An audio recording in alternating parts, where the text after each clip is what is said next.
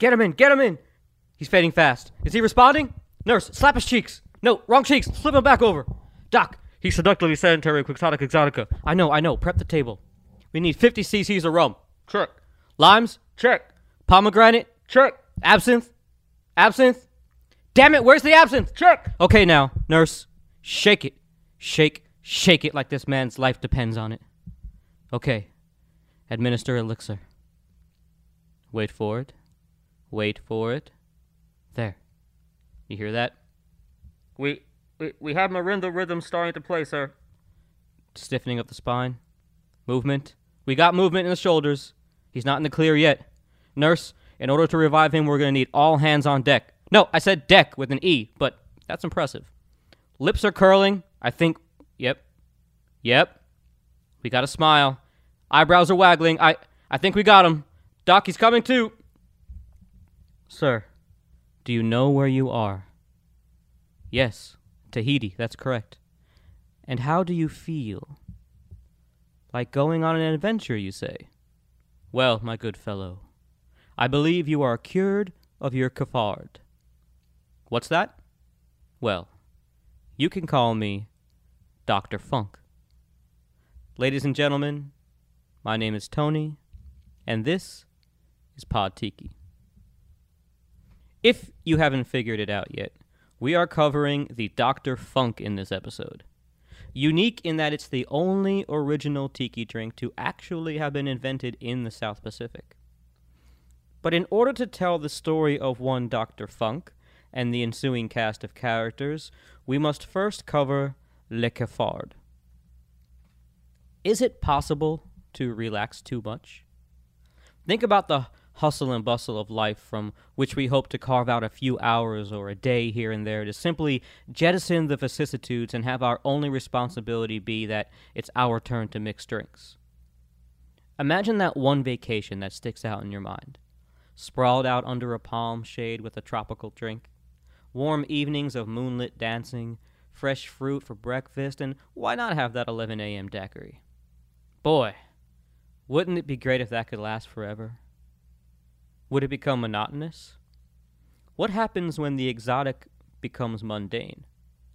Could too much of a good thing truly make the life of leisure a detriment to our mental health?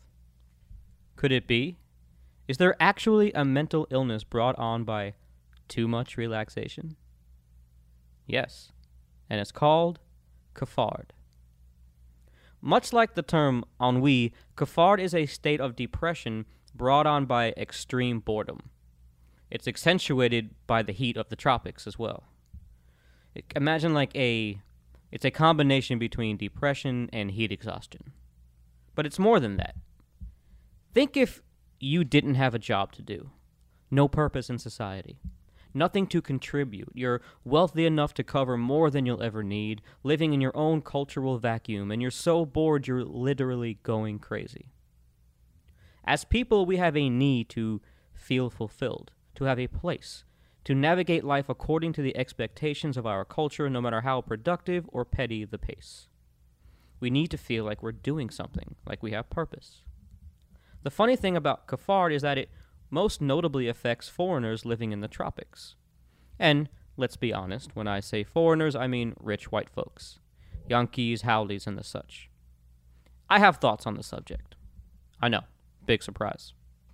Here's my analogy. Those of us that were around before there was unlimited on-demand content at our literal fingertips can remember what it felt like to not have constant sensory overload. When I got bored as a kid, it wasn't so extreme because the norm was not that extreme. Nowadays, old man alert, people, including myself at times, experience real anxiety when the persistent paradigm of stimulus is taken away. I recently experienced a 2-day loss of power wherein I constantly found reasons to go out to a restaurant or bar or coffee shop because sitting in the ether of nothingness was excruciating. We see it in young people who grew up with social media and on-demand content. They need to have a screen in front of them at all times, the digital babysitter. And even though I practice mindful meditation and reading and all that jazz, a nagging necessity for that dopamine fix is ever present. It's like an addiction. Even the great Hemingway, a man who rocketed from experience to experience, suffered the ennui. So much so that it is attributed to his eventual suicide. You see, it can also be brought on by a sense of having done everything, living in constant adventure mode till the means run out, either by exhaustion or of funds or spirit. What to do when there's nothing left to do? Nature abhors a vacuum, but anxiety lives in it.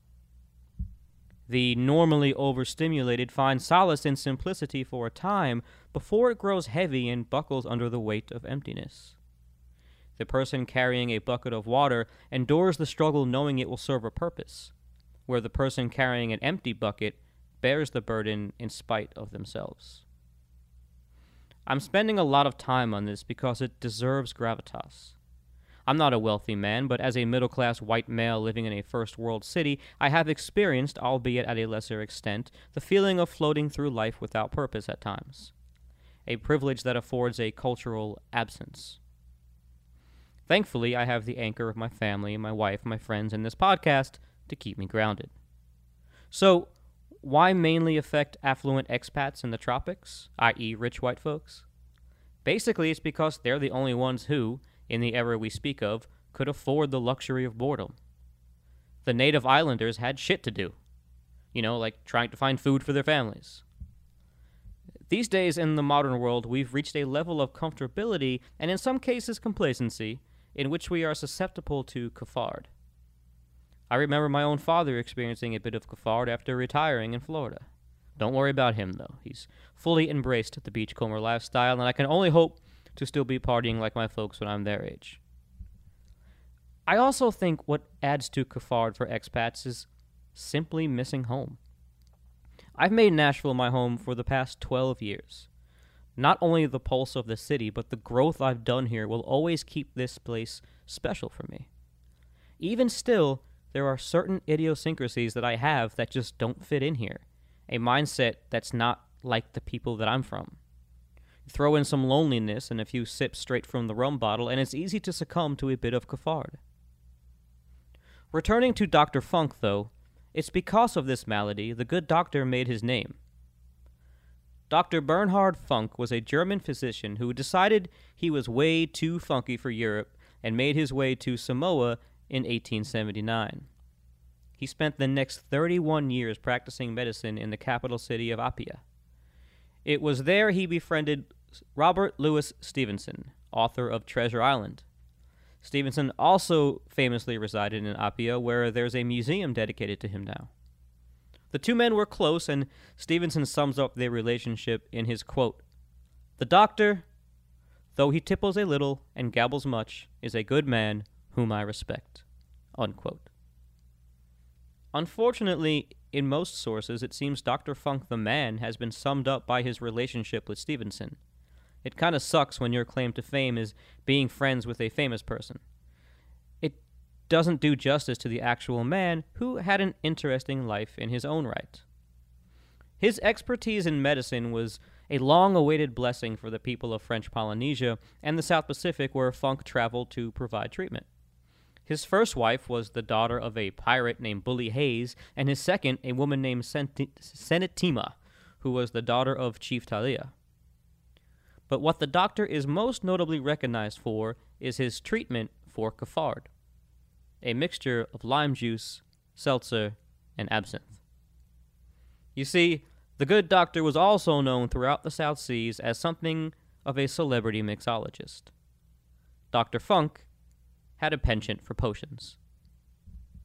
His remedy for cafard was said to, well, I'll just read from Frederick O'Brien's White Shadows in the South Seas. Quote, "Its particular merits are claimed by experts to be a stiffening of the spine when one is all in, an imparting of courage to live to men worn out by doing nothing." Unquote. The drink became known as the Dr. Funk as it pervaded the South Pacific. On every island you can hear people calling out for Dr. Funk, not only in the hospitals, but in the bars. It's uncertain when Don Beach came across the drink, but throughout his Polynesian travels he would have been well aware of its popularity. which is why he chose the concoction to adorn the menu of Don the Beachcombers. All Don really did was add rum and adjust the levels a bit to dial in the recipe. In that, we see a local favorite become a stalwart part of the original Tiki diaspora. And what a part it is. The Dr. Funk may be the most replicated and homaged libation in the Tiki oeuvre. Any respectable Tiki bar, and some unrespectable ones, had a version of Dr. Funk on the menu. There was the Mr. Funk, the Dr. Fong, and the Mr. Wong. I don't know where the Asian influence came from, but if I'm venturing a guess, this is where we get the Fu Manchu-adorned Asian-faced Tiki mugs. And if anyone out there is offended by that mug, I implore you to look at the other mugs in your collection. If you're not Pacific Islander or pray to Tahitian gods, they may all be offensive.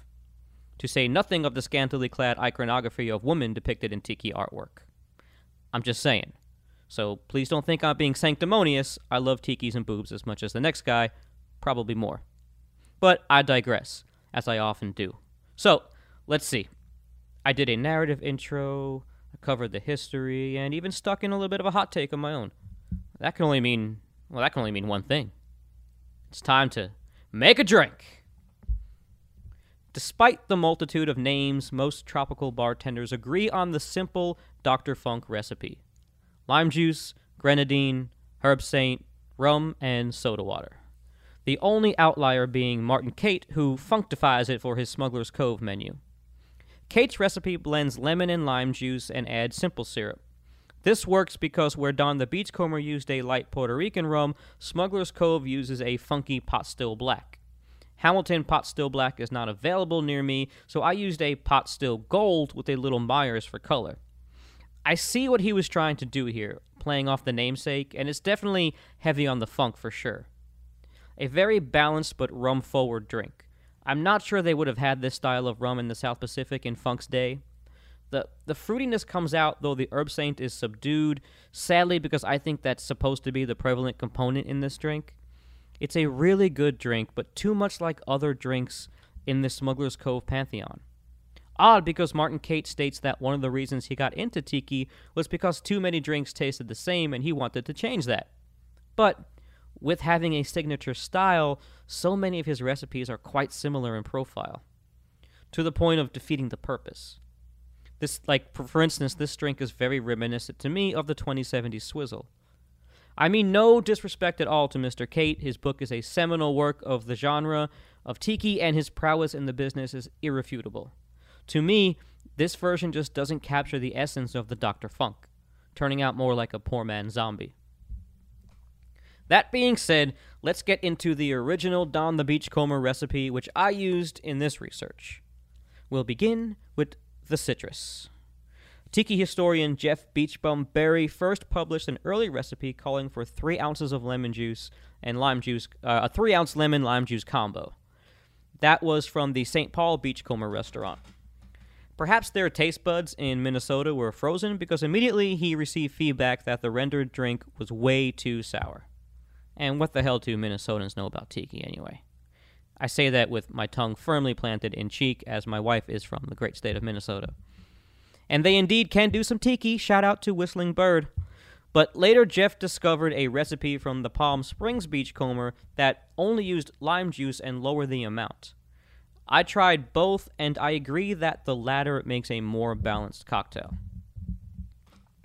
Soda water is pretty self-explanatory. I tried both seltzer and sparkling water, and yes, there is a difference. Sparkling water contains softer bubbles, where seltzer is more like a soda. Fight me on it. In this drink, I prefer seltzer as it adds an effervescence more redolent of a medicinal remedy. Some sources claim that Dr. Funk himself began adding pomegranate syrup along the way, or at least some bartenders did before Don Beach got a hold of it. Personally, I believe it was a Don addition due to the fact that he liked that grenadine herb saint mixture for his most famous creation, the zombie. I suggest a simple homemade grenadine/pomegranate syrup made by cooking equal parts palm juice and raw cane sugar. Bring to a boil and remove from heat, stirring till it settles. Which brings us to herb saint. There's been some chatter on the Pod Tiki Facebook page lately regarding the use of herb saint versus real absinthe. Let me just say, I love absinthe. No alternative has the tongue-coating anise creaminess that you get from true wormwood. The Green Fairy has served as my muse on many occasions. But during Prohibition and the banning of wormwood spirits in the U.S., many absinthe replacements came on the market. Pernod is a French expression that I truly find exquisite. Growing up in an Italian-American family, we always had anisette around. Pro tip, add a little to your after-dinner espresso. Thank me later. Herb Saint is the American version, created in New Orleans by two men who learned how to make it while serving in France. I mean serving as in the military, not as a maitre d'. Let's not forget that Don Beach is originally from New Orleans. Thus, when it came time to use that flavor, it makes sense he would have gone with the brand he grew up with. Not to mention, absinthe is expensive. I prefer to save mine for sipping. For more on this, check out the Sazerac episode. Rum. Here's the big one. The Don the Beachcomber recipe, uncovered by Jeff Berry, called for light Puerto Rican rum. Perhaps the Spanish style of rum he used back then was truly way different, but I found that a modern Puerto Rican light rum left the drink lacking substance.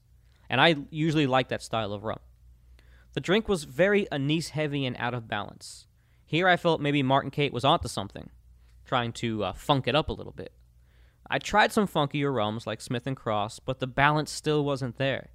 So I thought, which rum in my repertoire would land equidistant between a light, bright Spanish style, yet incorporate enough funk to add some roundness and depth? I split the difference with my favorite daiquiri rum, Plantation 3-Star. I am an unapologetic fan of 3-Star. I find it soft and medium-bodied with just enough funk to give it character. It's not unlike Probitas rum in that way, but I find 3-Star to be a brighter and more floral expression as opposed to the rich creaminess of some of the finer brands. So sip on Probitas and mix 3-Star. Early Beachcomber recipes show this drink was initially blended before being switched to being shaken. It's unclear to me whether Don changed the prep method. He was known to adjust his recipes over time, or if Jeff Berry precipitated the switch to make the prep easier when he published the updated recipe in Beach Bum Berry Remixed. I made it both ways, and I didn't really notice a difference, so I stuck with the shaking for ease. If you're going to blend, though, I suggest flash blending. That's 2 or 3 small pulses to blend the ingredients without creating a frozen drink. I like this method of blending because the ice chips float, leaving only the liquid at the bottom so you don't suck ice up into your straw. All right, a Dr. Funk is 3/4 ounce lime juice, a 1/2 ounce grenadine, 1/4 ounce herb saint, 1.5 ounces of light rum, Plantation 3-Star, and 1 ounce of soda water. You're going to add all of the ingredients except the soda into a cocktail shaker, shake with plenty of ice, and then stir in the soda water. Pour entire contents into a Pilsner glass or tall Tiki mug, garnish with a mint sprig and a cherry. Immediately, you can taste how this combination of flavors became the archetype for so many subsequent Tiki drinks. It's evident this had to have influenced the rum, herb saint, citrus, grenadine mixture of the zombie. In fact, this drink reminds me of someone who's been bit by a zombie but hasn't fully turned yet. It's almost as if you can taste the early attempt at Don getting his footing, softly experimenting with a few of the flavors that he would later make infamous. The first sip offers dark fruitiness from the pomegranate with a subtle sweet anise coming next. There's a prevalent tartness that plays really well with herb saint and harkens back to the doctor's initial recipe of limeade with absinthe. A light blended rum like Plantation 3-Star was the right choice, and combined with the above recipe makes the best representation of how I think Don the Beach wanted the drink to taste.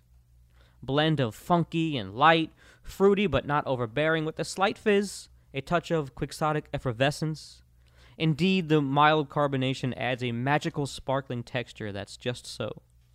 It makes the drink feel a bit naughty, and medicinal even. I love the anise notes playing with the rum and fruit notes. It's really good. Sure, you can tone the citrus down, but then it's another homogeneous punch. I like the way the flavors undulate, popping out at different times. It's like drinking in 3D. The profile is less exotic tiki per modern tastes, but more tropical, which is what I think exotic would have been back then. We tend to project on the past through our modern lenses, but I think in the late 19th century, this would have been looked at as an exotic drink until tiki came along in the 1930s and turned everything upside down. I really like this one, and it's easy to make, which is rare for tiki. I believe the key to a great Dr. Funk is not overcomplicating it. Don't try to get crazy with adjustments and riffs. Some things are timeless because of their simplicity, and that's a bit of all right. From time to time, we all have to humble ourselves and take our medicine. The funk to cure your funk, making this just what the doctor ordered. Sources for this episode can be found under the blog post at podtiki.com. Make sure to follow podtiki.com across your social media. On Instagram, pod_tiki. Follow my personal page, rum_poet. And search Facebook search podtiki on Facebook. And follow our chats there. Those are getting livelier and livelier. Go ahead to YouTube for the video content. I post all of the how to make the drink recipes up there on video form, and also catch the video-only YouTube show called Inside the Mug, where we recap all the episodes, tell a little bit of behind the scenes about what's coming up next, and whatever I decide to go ranting on. I want you guys to also check out Surfside Sips if you're looking for your custom glassware. Summertime is coming. You're going to be going out more. You're going to be traveling, going to the beach. Bring that sweet-ass custom straw with you. Don't be using those paper straws that are going to fall apart in your glass and disintegrate, and then plastic straws, and you know, you're going to walk around with the metal straw in your thing. If you accidentally trip and fall and then the straw goes through your brain, nobody wants that. So just get a custom glass straw that is, it's going to be, it's perfect for tiki drinks. It's perfect for traveling. They sell cases to go on the go. And if you don't want something custom or something cool or like too fancy, they sell regular sets of like 4, 5, 8 different sizes, different shapes, different widths. You like a big fat straw? You're drinking smoothies, or you want a little tiny straw? You want that McDonald's soda straw, or you want the little tiny paper Steak and Shake straw? So whatever you get, they got it there. And when you pick out what you want and you're going to your checkout area, make sure you enter PodTiki, all caps, all one word, PODTIKI, and that'll get you 20% off your order, and it'll let them know that I sent you, and that'll only grow our relationship and the podcast in general. Which, folks, brings us to the first mention of the big announcement for the summer. I've been teasing it probably longer than I should have because I was trying to get this done earlier. But, hey, look, it's actually kind of perfect because we are on the horizon of summer, pun intended, and we got to drop this big announcement. Something special happening for PodTiki, something special happening for me. And I'm going to go into a little bit more on the Inside the Mug video, so if you want to know a little bit about behind the scenes on how this is going to unfold, check out the YouTube channel coming up soon. I'll drop Instagram and YouTube and Facebook notes when that's going to come out. But for now, sneak peek. Tony Manfantano, your humble host, and PodTiki Productions, has released, or is about to release, this summer, sometime around the end of June, the first ever PodTiki's Summer Sessions music EP. These are a collection of 4 songs that I have written going back to a few summers ago. I have gotten to finally get in the studio. These are exaggerated truths and false exaggerations. Just a mix match of whatever. These are things taken from my life and experiences, and some things that I made up, and it's going to be up to you to figure out which one is which. And these songs will be out sometime in the next 6 to 8 weeks, and I'm going to let you guys know when they're coming, but I have them in my possession now. And we're going to do something around the release. We're going to have some kind of, maybe a giveaway, maybe some kind of online Zoom party, some kind of virtual happy hour, like a listening party or something. And I'm really, really excited about it. I think there's finally enough of you guys out there that follow the show now to make this drop worthwhile, and I hope you all enjoy it as well. They will initially be available for streaming on podtiki.com, and I was holding off on saying anything until I had the finished product in my hand, and I now have them in my hand. My wife and I have overseen the entire project. The people that played on it are good friends of mine.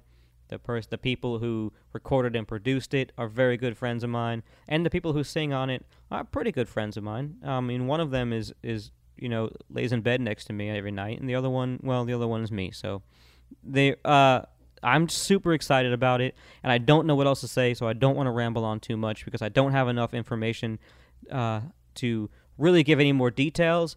But Summer Sessions EP dropping in the next maybe 2 months from Podtiki, from the Podtiki podcast, and Tony Maffetano, that is me. And yeah, so I'm super excited. I hope you guys are getting excited too. I'm going to be posting some upcoming, starting probably in the next 2 weeks, I'm going to be posting some teaser videos and some pictures, and we'll lock in what I'm going to do for this release party, and then I'll let you guys know. And I really hope that you guys all can be a part of it and spread the word.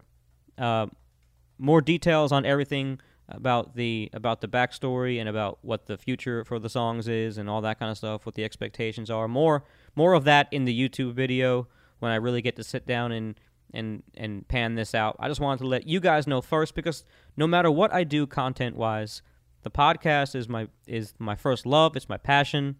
So the video, the chats, the virtual happy hour things, whatever I do out in the Tiki world, this podcast, the writing and recording, and the interaction I get between you guys, the feedback, that is why I do this. That is my first passion and my first love, and I'm happy to share it with all you guys. So I wanted to give you guys a sneak peek first about the big news. So yes, 4-song EP dropping at the end of June, Summer Sessions Volume 1, and from Podtiki.